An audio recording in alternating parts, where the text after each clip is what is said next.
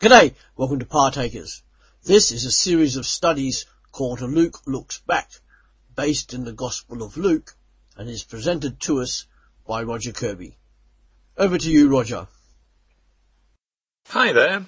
This is the first of a set of studies of the life of Jesus written by a man called Luke. The studies are in the form of sets of questions for a group or an individual to think over and discuss. We've used them, actually a larger set of them, in our own house group in England. We spent 2 very enjoyable years of weekly meetings going right through the Gospel. They worked well for us. I hope they do for you too. The studies work like this. After some introduction, we will read out some verses using the New International Version of the Bible. Then give you a question to answer, pause for a few seconds so that you can stop your computer and discuss what your answer is. Then sometimes, but not always, I will suggest what some or all of your answers might be. For some of the questions, your answer will be specific to yourself or yourselves. My answer might be quite different. It should become clear how it all works out as we go along. In his first 4 verses, written in different, better Greek than the rest of the book, Luke announces what he is going to do. Luke makes it clear he is writing history by emphasizing the way in which he has researched the life of Jesus and the surrounding events. The other 3 gospel writers write life stories, more narrowly focused on Jesus. Luke was writing to a man called Theophilus, who, judging by the formal way Luke addressed him, must have been someone rather important. My wife will read these first 4 verses, Luke chapter 1, 1-4. Many have undertaken to draw up an account of the things that have been fulfilled among us, just as they were handed down to us by those who from the first were eyewitnesses and servants of the word. Therefore, since I myself have carefully investigated everything from the beginning, it seemed good also to me to write an orderly account for you, most excellent Theophilus, so that you may know the certainty of the things you have been taught.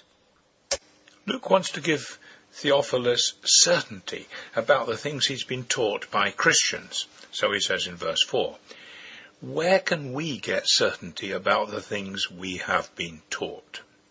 Now I'm going to pause at this moment to let you get a chance to think about what we've done.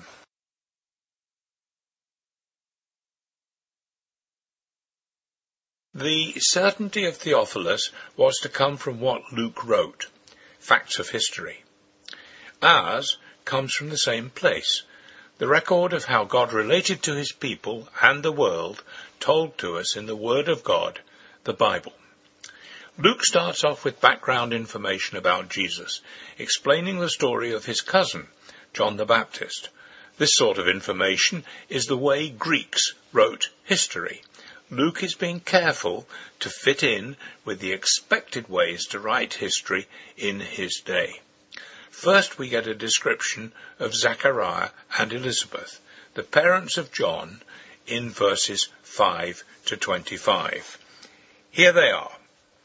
In the time of Herod, king of Judea, there was a priest named Zechariah, who belonged to the priestly division of Abijah. His wife Elizabeth was also a descendant of Aaron. Both of them were upright in the sight of God, observing all the Lord's commandments and regulations blamelessly. But they had no children, because Elizabeth was barren, and they were both well along in years. Once, when Zechariah's division was on duty, and he was serving as priest before God, he was chosen by lot, according to the custom of the priesthood, to go into the temple of the Lord and burn incense.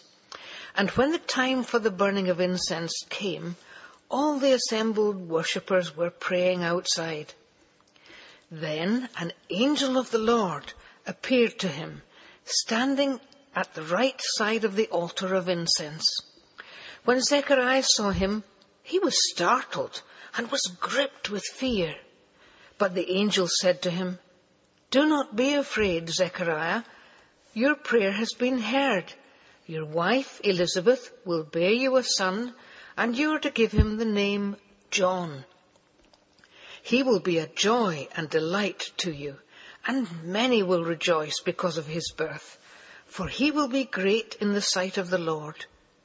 He is never to take any wine or other fermented drink, and he will be filled with the Holy Spirit, even from birth.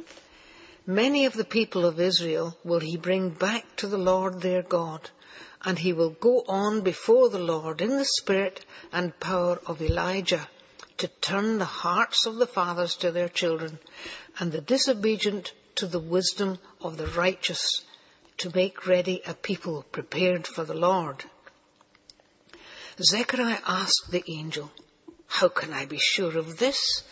I am an old man, and my wife is well along in years." The angel answered, "I am Gabriel.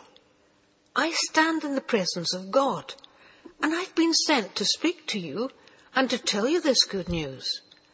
And now you will be silent and not able to speak until the day this happens, because you did not believe my words, which will come true at their proper time." Meanwhile, the people were waiting for Zechariah and wondered why he stayed so long in the temple. When he came out, he couldn't speak to them. They realized he had seen a vision in the temple, for he kept making signs to them, but remained unable to speak. When his time of service was completed, he returned home.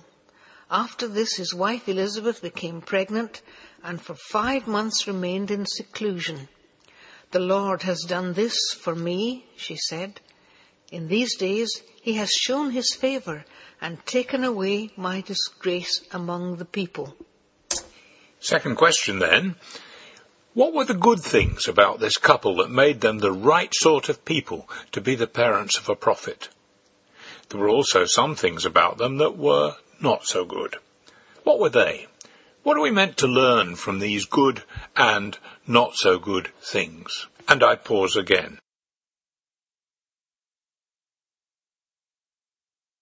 Notice here, the good things are obvious, the not so good ones less so. Childlessness was a great disgrace in their culture. We shall see that Luke keeps on drawing attention to people who were poor, of low status, and generally disadvantaged. Luke, like Matthew, emphasizes the very special and unique way Jesus was conceived. We now read verses 26 to 38 of Luke chapter 1. In the 6th month, God sent the angel Gabriel to Nazareth, a town in Galilee, to a virgin pledged to be married to a man named Joseph, a descendant of David. The virgin's name was Mary. The angel went to her and said, "Greetings, you who are highly favored. The Lord is with you." Mary was greatly troubled at his words and wondered what kind of greeting this might be. But the angel said to her, "Do not be afraid, Mary. You have found favor with God. You will be with child and give birth to a son, and you are to give him the name Jesus. He will be great and will be called the Son of the Most High. The Lord God will give him the throne of his father David. He will reign over the house of Jacob forever. His kingdom will never end." "How will this be?" Mary asked the angel, "since I am a virgin?" The angel answered, "The Holy Spirit will come upon you, and the power of the Most High will overshadow you. So the Holy One to be born will be called the Son of God. Even Elizabeth, your relative, is going to have a child in her old age, and she who was said to be barren is in her 6th month, for nothing is impossible with God." "I am the Lord's servant," Mary answered. "May it be to me as you have said." Then the angel left her. The third question then is this. What would the village gossips have said had happened? Note what was said in John chapter 8 and verse 41, which probably refers to this.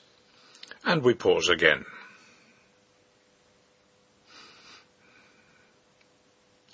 The village gossips will have concluded that Mary was not a virgin, and Jesus was born illegitimately.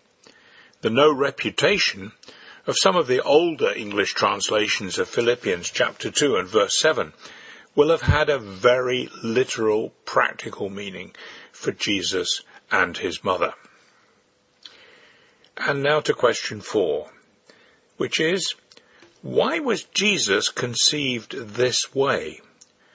What difference did it make to who he was? And we pause.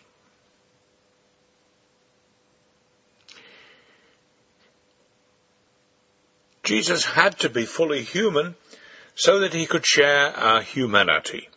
See Hebrews chapter 2 and verse 14.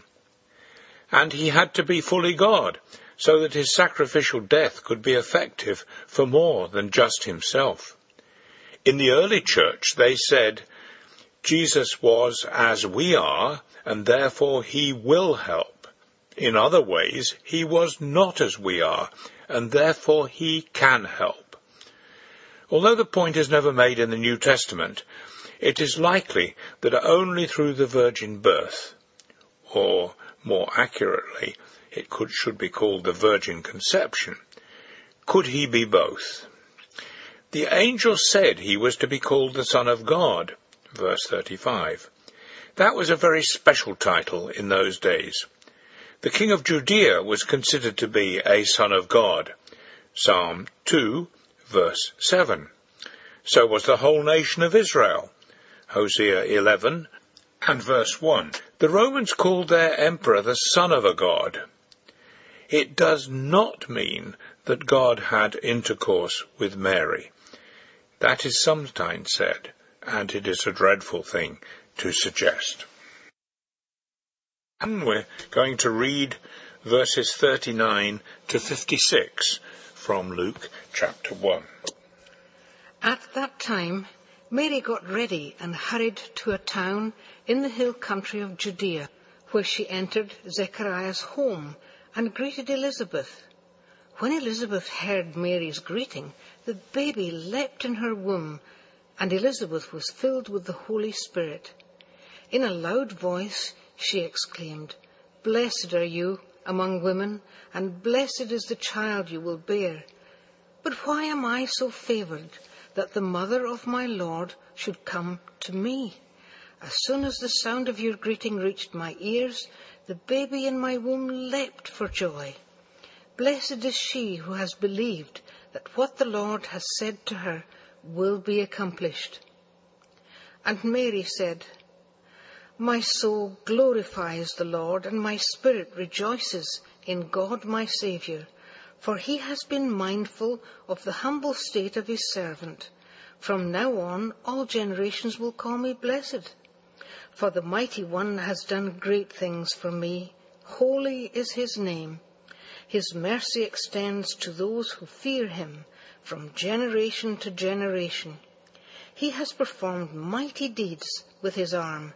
He has scattered those who are proud in their inmost thoughts.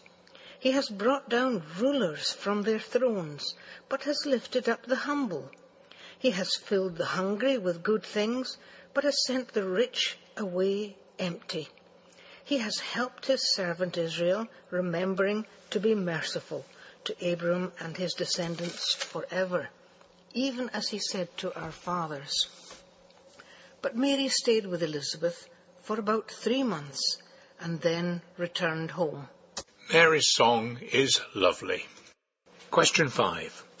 What can Mary possibly have meant by verses 51 to 53? That is, from "He has performed mighty deeds, he has brought down rulers, he has filled the hungry." Herod was still alive and a very dangerous man, half crazy and vicious to anybody he thought might challenge his rule. And a pause.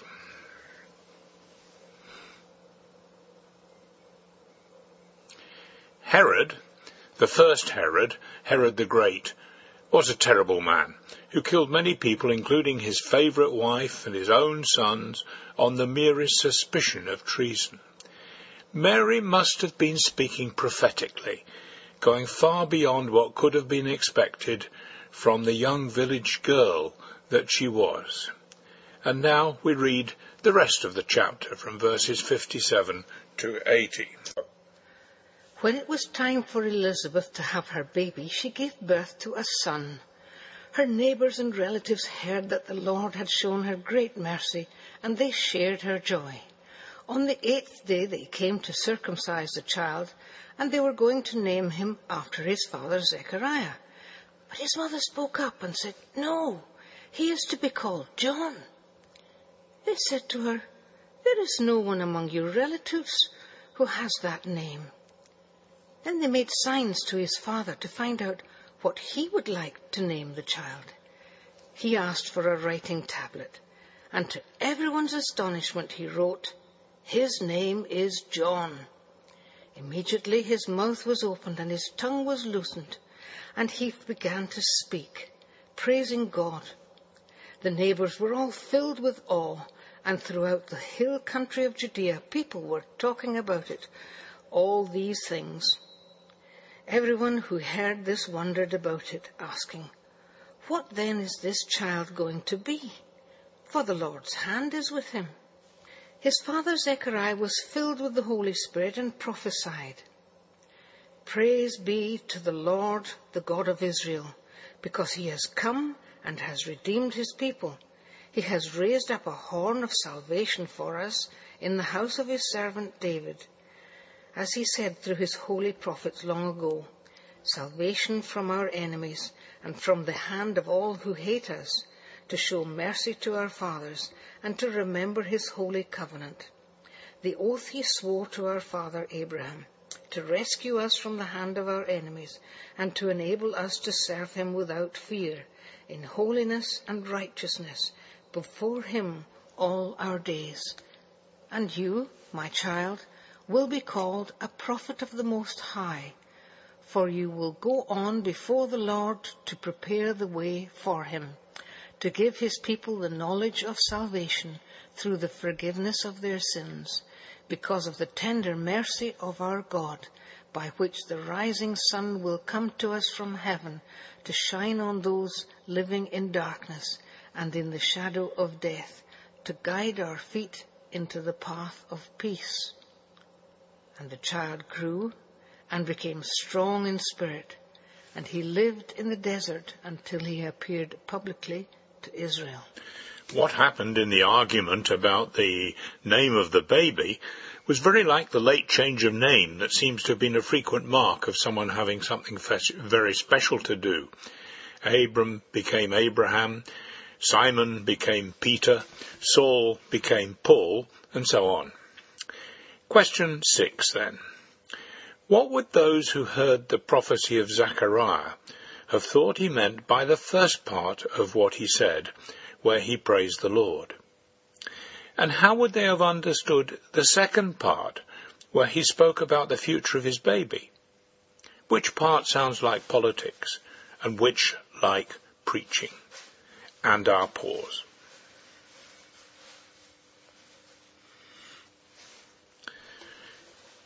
It is important to remember that the whole life of Jesus took place against a background of continual trouble between the people of that country and the occupying power of Rome. There were many attempted rebellions against the Romans. The Jews did not understand how they could be the Lord's people and not be in control of their own country. Even the ordinary Jewish people were desperately hoping a strong man would appear and lead them in a military campaign against the Romans. There were major rebellions against Roman rule, both before and after the time of Jesus. All of them were unsuccessful. Those about 40 years and 120 years after the death of Jesus were both very unsuccessful and led to terrible revenge being taken by the Romans and the deaths of millions of people. This background is reflected in what Zechariah said. I hope that at the news of the coming Saviour, your heart has leapt within you as the baby John leapt in Elizabeth. Thanks, Roger. This series is on every Sunday, but as usual on Partakers, www.partakers.co.uk, there is something new available every day to inspire your Christian life.